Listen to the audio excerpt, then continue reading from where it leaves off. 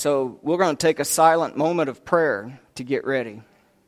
And I'll let you guys prepare your mind first, and then I'll close us out with a prayer, and we'll begin in God's Word. Let's pray.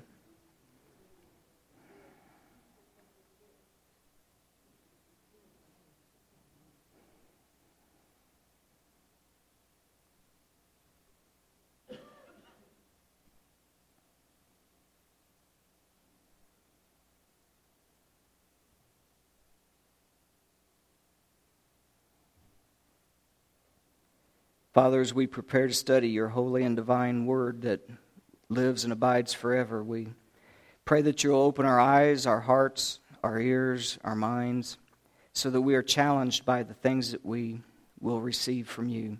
And Father, may we be blessed by it. May we begin to trust even more in this thing that we call prayer. And we ask all of this in Jesus' name. Amen. I have to tell you before I get into this, sent Brother Nathan back here a text yesterday. I said, he's going to try to get even with me, but I sent him a text and I said, Nate, why don't you be a good boy today and leave Florida and Louisiana and Alabama and Georgia alone, all right? It was silent for a little bit. Nothing came back. He's usually pretty quick. And I was like, About an hour later, it goes, ? What are you talking about? And I said, the hurricane is named Nate, and it's getting ready to hit ground. I'm telling you to be a good boy. And he goes, oh, you got me. So Nate was a pretty good boy. He was only a Category 1. He asked me this morning, he said, was it a tropical storm or was it a hurricane? And I said, because you're windy enough, you became a Hurricane 1 and not just a tropical storm. And talking about this kind of stuff, I got a buddy, and of course his name's Bubba. You know, he lives around here, but I went to see him, and he was digging a big hole, and I said, "What are you doing?" He said, "Well, he had been doing some research. He saw a newspaper article that said that these architects and archaeologists out in California had dug down, and about 10 feet down they found some copper wires and thought that they had run into telecommunication connections that goes back almost 100 years. And so they were spouting off about that, and these fellows from New York did the same thing then. They thought, well, they settled here first. I wonder how far we go back. And they dug down, and at about 20 feet, they found some wiring, and they thought, well, we must be close to 150 or 200 years ago, so we're ahead of them. And I said, well, how's that affect you? What are you doing? And he dug down 30 feet, and he said, I didn't find anything. And I said, well, Bubba, doesn't that make you a little bit upset? He goes, oh, no, I'm excited. I said, how are you excited about that? You didn't find anything. He said, that means we done went wireless 300 years ago. We're way ahead of everybody. Speaking of wireless communication, though, isn't that what prayer is? Prayer is the original wireless communication. It's something that dates all the way back. Yeah, Bubba's cool. But it dates all the way back. And so I want to talk a little bit about prayer this morning. So I got some personal questions, but I don't want you to raise your hand or show any signs. I just want you to think about these things. When you pray, who do you pray for? Pray for yourself. You pray for loved ones, friends, co-workers, dare I say, enemies, strangers. Who do we pray for most of the time? And then it goes to, what do I pray for? What am I in prayer about? Am I in prayer about things and circumstances that's happening in life, the troubles that's going on, or am I thanking Him and praising Him for the good things that's happened? What do I spend my time praying about? Third question, do I really believe it? Do I really believe in prayer? Do I believe that my silent thoughts, I can pray in silence, and do I really think that my silent thoughts can move the hands of God? I mean, really. Just think about it. Close to 7 billion people that He's got to worry about. Billions of angelic beings, good and bad. Galaxies, stars, planets, everything going across and moving just the way it's supposed to be. The oxygen level here just right so that we can breathe. Does God really think that what I think is important and I say in silence, is it really important to Him? Does it matter? Does it encourage me to keep praying, or does I sometimes think, God thinks this is a little thing and He's probably not even listening, so do I become discouraged? Well, I want to give you a biblical illustration, an example of what happens when you pray. So if you brought your Bibles with you and you want to open them up to Revelation chapter 8, we're going to start out there. We're going to go to about 3 or 4 places. But we're going to start out in Revelation 8, and for those of you who are more comfortable seeing it up on the screen, we've got it there as well. But do my prayers in silence actually help to move the hands of the one who is in control of the universe?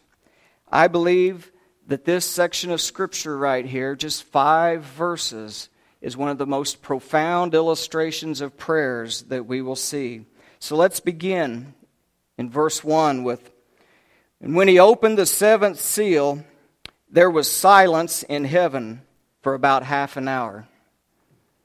And I saw 7 angels who stand before God, and to them were given 7 trumpets.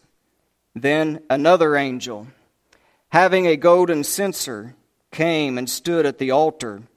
Oh, he was given much incense, that he should offer it with the prayers of all the saints upon the golden altar which is before the throne of God. And the smoke of the incense with the prayers of the saints ascended before God from the angel's hand. And then the angel took the censer, and he filled it with fire from the altar. And then he threw it to the earth, and there were noises and thunderings, lightnings, and an earthquake." And I say, isn't that a beautiful picture of what happens when we pray? I mean, you think about everything that's going on. God is no doubt busy. And heaven is busy. It's a busy place. When I read up to this point, it's filled with angels. Some are flying and they're going, "Holy, holy, holy is the Lord God Almighty." Some are on harps. Some are worshiping. There is things going on, and He's busy, and He's got spiritual warfare going on all around that He's got to take care of. He's got to monitor all kinds of things. But when I read this, I see that in an instant, when these 7 angels appear and step out, silence, like a pin drop. And why is that silence? What's getting ready to happen? Something major, something phenomenal must be going to happen if heaven has just gone silent for the span of a half an hour. It says these 7 angels come out and 7 trumpets are given to them, and then another mighty angel. These aren't just regular angels. These are the ones before the throne of God. And this mighty angel comes out, and he brings the golden censer, and that dates all the way back to the Old Testament tabernacle times, whenever they used to bring the golden censer with the fire that would go on the incense to light it up. And it says, speaking of incense, that there was much incense given to him. Do you know what incense is for? We use it today to make the room smell nice, don't we? To put us in a mood to worship or whatever it is. But at that time, it was also used to offer up things to God, to make it a sweet smell and to make it acceptable to Him. It was part of the offering system and different things. And so here's a part of the offering and the memorial that's going up before God, and it's much incense. And I want you to look at what's going on with it. It says it's mixed with the prayers of saints. It's mixed with our prayers that goes together. And that all at once, the incense with the prayers is going up before God. And He is listening and He is smelling. And He's saying, oh, that's good. And then I want you to know, we say, okay, God has stopped, but does He act? Look at verse 5 again. The angel took the fire from the altar and he cast it down to the earth. And there was noises, thunderings, lightnings, and earthquake. You know what that is? That's action. That's after the prayers have went up before the throne of God, and He has now smelled them and heard them. He is now giving commands for action to be placed upon our prayers. He hears them. There is infinite power in the prayers of saints, because it says that you and I are saints when we are washed in the blood of the Lamb, and we are now a Christian. It says you are a saint, you are sanctified, you are set apart and holy now, so God pays attention to these prayers. That's a beautiful thought. So I ask you again now, do you think God really cares and stops to listen about the prayers that we offer up to Him? Yes, it's a big deal. But now I want you to track with me a little bit. That's just thinking about our individual prayers. But what if? What if an entire congregation, an entire body of Christ comes together in unity and begins to pray? You know, they say that there's power in numbers. Wonder what happens when an entire congregation would pray about something in earnest detail. I wonder what would happen. I'm glad you asked. If you would, turn to Acts chapter 12. Acts chapter 12. And again, it'll be up on the board for those that like it there better. But leading up to Acts chapter 12, Peter has went to Cornelius. We'll study that part next just real quickly. We'll touch on it. But a lot of things begin to happen, and Gentiles are now being brought into Christianity. And the Jews don't like it, and they go to Herod, and now Herod is rampaging the church. We begin now. It's causing quite a stir. And in verse 1 of Acts chapter 12, it says that about this time, when all of this is happening, Herod the king stretched out his hand to harass some of those that are in the church.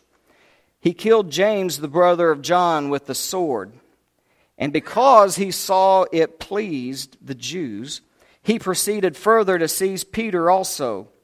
Now, this time was during the days of unleavened bread, so when they had arrested him, they put Peter in prison and delivered him to, catch this, 4 squads of soldiers to keep him, because they were intending to bring him before the people after the Passover. But now Peter was there in prison. He was kept there, but constant prayer was offered to God for him by the church.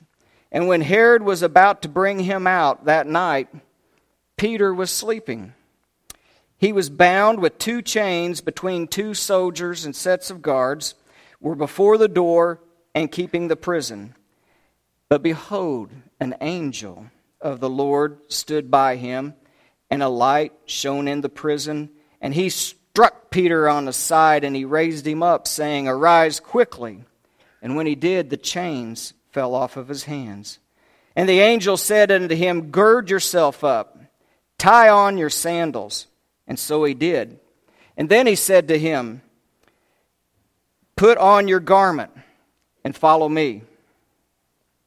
Well, he went out and he followed him, and he didn't know what was done first by the angel was real. He thought it was all a vision. He thought he was dreaming. But when they were past the first and second guard post, they came to the iron gate that leads to the city, and it opened up on its own accord. And they went down the street, and immediately the angel departed from him. Oh, let's get an idea of what's going on here, guys. You know, Herod's getting his kicks by pleasing the Jews. He's on a power surge right now. And so since it pleased him to do away with James, he goes after public enemy number one, Peter. But again, it's a holy day, so they're going to put him in prison and wait until it's afterwards. Well, while he's in there, guess what happens? There's prayers going on. Peter's asleep. An angel comes in and kicks him in the side out of that deep sleep. Have you ever been woken up out of a deep sleep like that? I have. I remember it well. It was about 4 o'clock in the morning, and I had a drill sergeant kicking me and saying, "Get up, private! Get your goat-smelling gluteus maximus up and get out there on the road." He used some army talk instead of gluteus maximus. But anyway, when you do that, you don't think well, do you? Your mind takes a little bit to get organized, oriented to reality. So here, the angel's having to tell him, "Peter, gird yourself up. Peter, tie on your sandals. Peter, you forgot your cloak. Follow me." So, here he is in a stupor. And what does it say about it? He says he don't think it was real, did he? He thought it was a dream. Most of the time, we don't really think it's real, the things that God is working in our lives all the time, do we? We just think maybe that was just a coincidence. But believe me, it's real. God working in your life, answering prayers. Was Peter praying? He wasn't praying, was it? Who was praying? Look up verse 6 again. He was asleep. He was bound with 2 chains. And in verse 7, the Lord appeared to him and got him out. We've got all kinds of things going on. But verse 5 says that while he was sleeping, the church as a whole was praying for him. The group, the whole body of Christ. And look what's going on. He's got 4 squads of soldiers guarding him. He's got 2 chains around his arms. They're chained to 2 more guards. He's got guards at the door, 2 sentry post guards on the way out. None of them see him leave. Chains drop off. Doors that were locked open up. The gate to the city opens up on its own accord, and I like that one. I mean, this big gate on its own accord just opens up, and they walk out, and finally he goes, "Hey, this is real. I'm on the outside." So then, let's keep reading the story, what happens next, because this is kind of cool too. Verse 11, when Peter had come to himself, he said, "Now I know for certain that the Lord was doing this and sent his angel and delivered me from the hands of Herod and all the expectations of the Jews," because they didn't want him around. So when he considered this, he thought, I need to go to where the church is and tell them about this. So he came to the house of Mary and John, whose surname was Mark, the mother of him, and there was many gathered together there doing what? What's it say? Yeah, praying. They were gathered there. They're still praying. He knocks on the door, it says, and a girl named Rhoda came to answer. When she recognized Peter's voice, because of her gladness, she didn't open the gate to the door, but ran in and announced that Peter is standing outside. And they said to her, "You're beside yourself." But she kept insisting that it was so. So then they said, "Well, it must be his angel." So now Peter continued knocking, and so finally they went to the door and they opened it. And when they saw him, what does it say? They were astonished. So then he waves his hand and motions for silence, and he declared all of the things that the Lord had done for him in the prison. And then he said, "Go and tell these things to James and the other brethren," and he departed to another place. And then I like this closing verse. Then, as soon as it was his day, there was no small stir about what has become of Peter. All of those folks in the jail are looking around. Everything's gone. What became of Peter? I'm going to tell you what's become of Peter. It's what James chapter 5 verse 16 calls the prayers of a righteous man or a congregation availeth much, doesn't it? The prayers go up before the throne room of God, and silence happens, and prayers are listened to, and prayers are heard, and actions are taken, and lightnings and thunders and earthquakes and noise happens. and he slips out because of the prayers of the saints. But I want to tell you something else. Most of the time, even we, as we gather together as a group of people in prayer, we kind of doubt as well too, don't we? We still have that doubt, because look at what those folks were doing. They were in prayer. Peter knocks on the door. Their prayers are what? Answered. What do they say? It's not him. It's his ghost. So what they're saying is I knew my prayer wasn't going to work. They got him anyway, didn't they? I knew it wasn't going to happen. Isn't that like us? They said, no, she insisted, it is. Folks, God is graceful. Even though we might doubt a little bit, He goes ahead and delivers on those prayers, even though we have doubt. He likes to surprise us like that a little bit.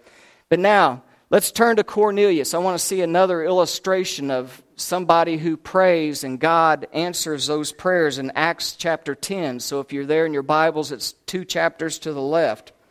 And in Acts 10 and verse 4, there's a beautiful statement about what prayers are. It's kind of like that scene of Revelation 8 we saw a minute ago. When Cornelius observed the angel that spoke to him, he was afraid and said, "What is it, Lord?" And the angel replied to him, "Your prayers and your alms have come up as a memorial before God." That's that vision, remember? Remember we said how that's like an offering and a memorial up before God when our prayers ascend to the throne? He said, your prayers have ascended. God has heard, and I am here to answer those prayers. And he tells them to send for a man named Peter. He's over in Joppa. You go and tell him to come. So now another vision is given to Peter. And he's told there's going to be men who's coming for you. You follow them. You go ahead and you go. And you do what they tell you to do. And he arrives back at Cornelius' house and is told the story.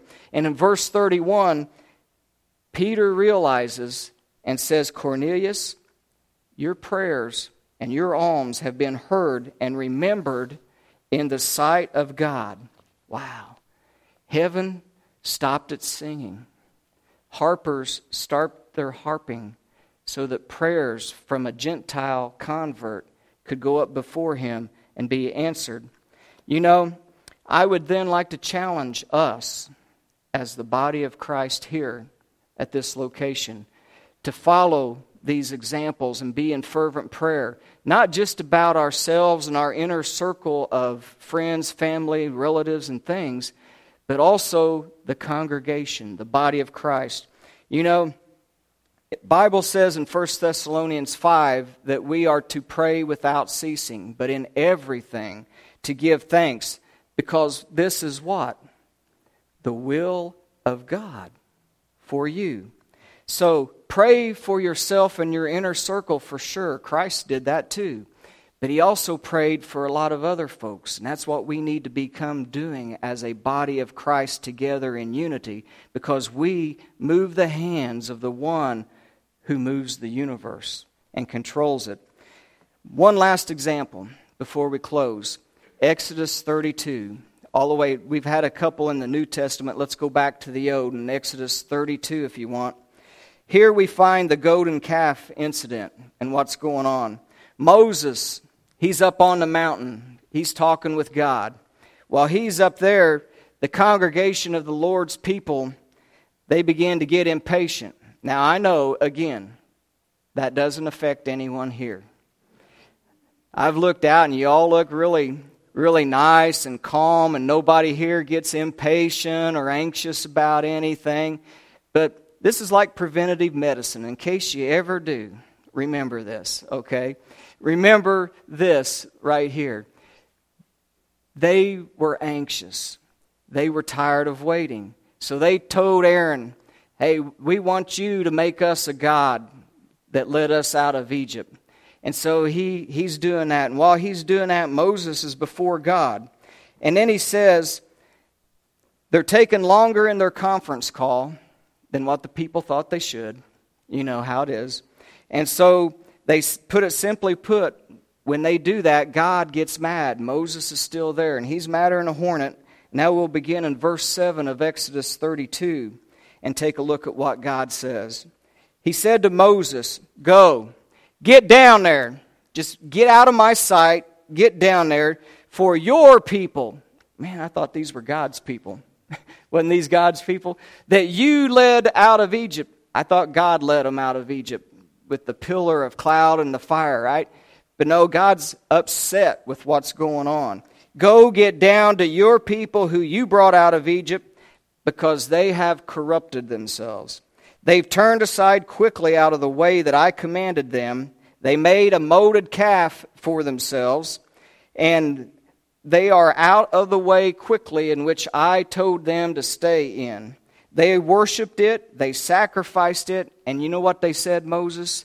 This is your God that led you out of Egypt. Can you believe that?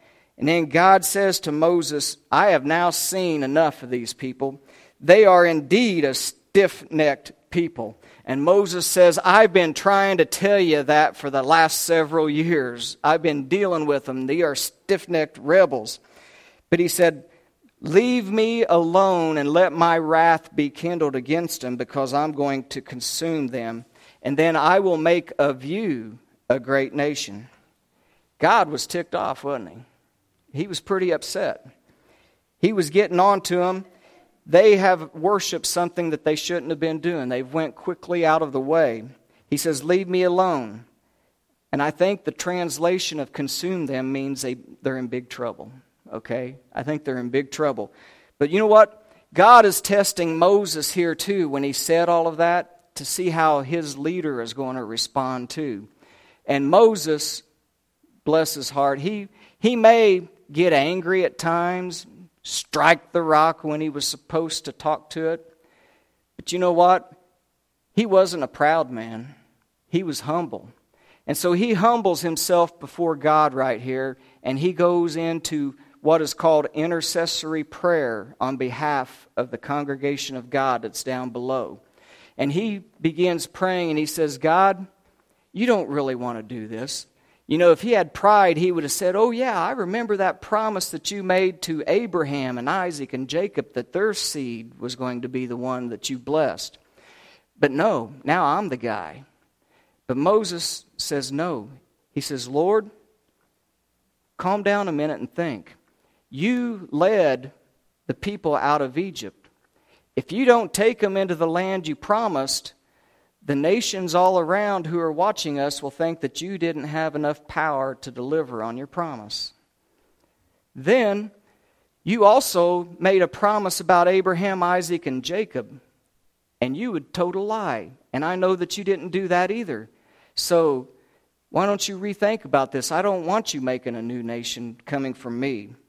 So then, verse 11, Moses pleaded with the Lord, why do you burn that hot against them? Why did you bring them out with the mighty hand? And now the people will say that you killed them in the mountains, you couldn't bring them. Remember Abraham, Isaac, and Jacob. You see, he went to him in prayer, and what does verse 14 say happened? The Lord relented from the harm which he had said that he would do to his people. Moses went to bat in prayer and petition for a stiff-necked, rebellious people and said, Lord, have patience with them too. And the Lord, it says, relented. He listened. Your prayers move the hands of the one who created the universe, because he understands. You don't want all of the nations round about to think that you didn't do right and justly. The power of prayer, the greatest wireless communication that was ever invented. And as our worship team comes on back up, today, let's just take a few things home with us. Realize the true power that lies in our silent communication to God. The power that is in that, not only as ourselves, but as a whole, as a body of Christ, as a congregation of like believers. We move things. Heaven becomes silent. Chains drop off. Guards don't guard anymore. Miracles happen through the power of prayer. God's mind and hand can be touched to relent of some things that he might have thought about to see if it will actually come to pass the way he desires it to be. So, let's be, you and I, prayer warriors. Let's put our prayers before the throne of God as a holy memorial for self, for family, for congregation, for strangers, for the lost, for our leadership, for everything that is involved. Let's be in constant prayer. But I want you to know this too. If you're here today and you're not a Christian, and you've been thinking about it, and you feel a tug at your heart right now, you feel something out there that's tugging pretty hard, you know what that probably is? That's the prayers of somebody, that their prayers have came up as a memorial before God like Cornelius' prayers did. Somebody has been praying for you to become a child of God. And the Spirit is working in this room today. He's here gathered together with us. And He is tugging at your heart because prayers by a mother, a father, a grandparent, a friend, somebody has been in prayer for you. If you are here and you haven't been living the way that you should have, you're probably feeling a tug too, because I'm sure that prayers have been offered up as that as well in your behalf, and has come up before God as a sweet-smelling odor. I pray that you realize that today is the day of salvation. Today is the first day of the beginning of the rest of your life. The Spirit says, come. The Son and our God say, come. Won't you today, at this time, as the band will play this closing song, if you are ready to make a decision to answer the prayers that have been prayed on behalf of you, I pray that you make that decision today and you come on up and let us make that known and let's fix that, because today is the first day of the rest of your life. Let's pray. Father, your word is alive and powerful, and it's sharper than a two-edged sword.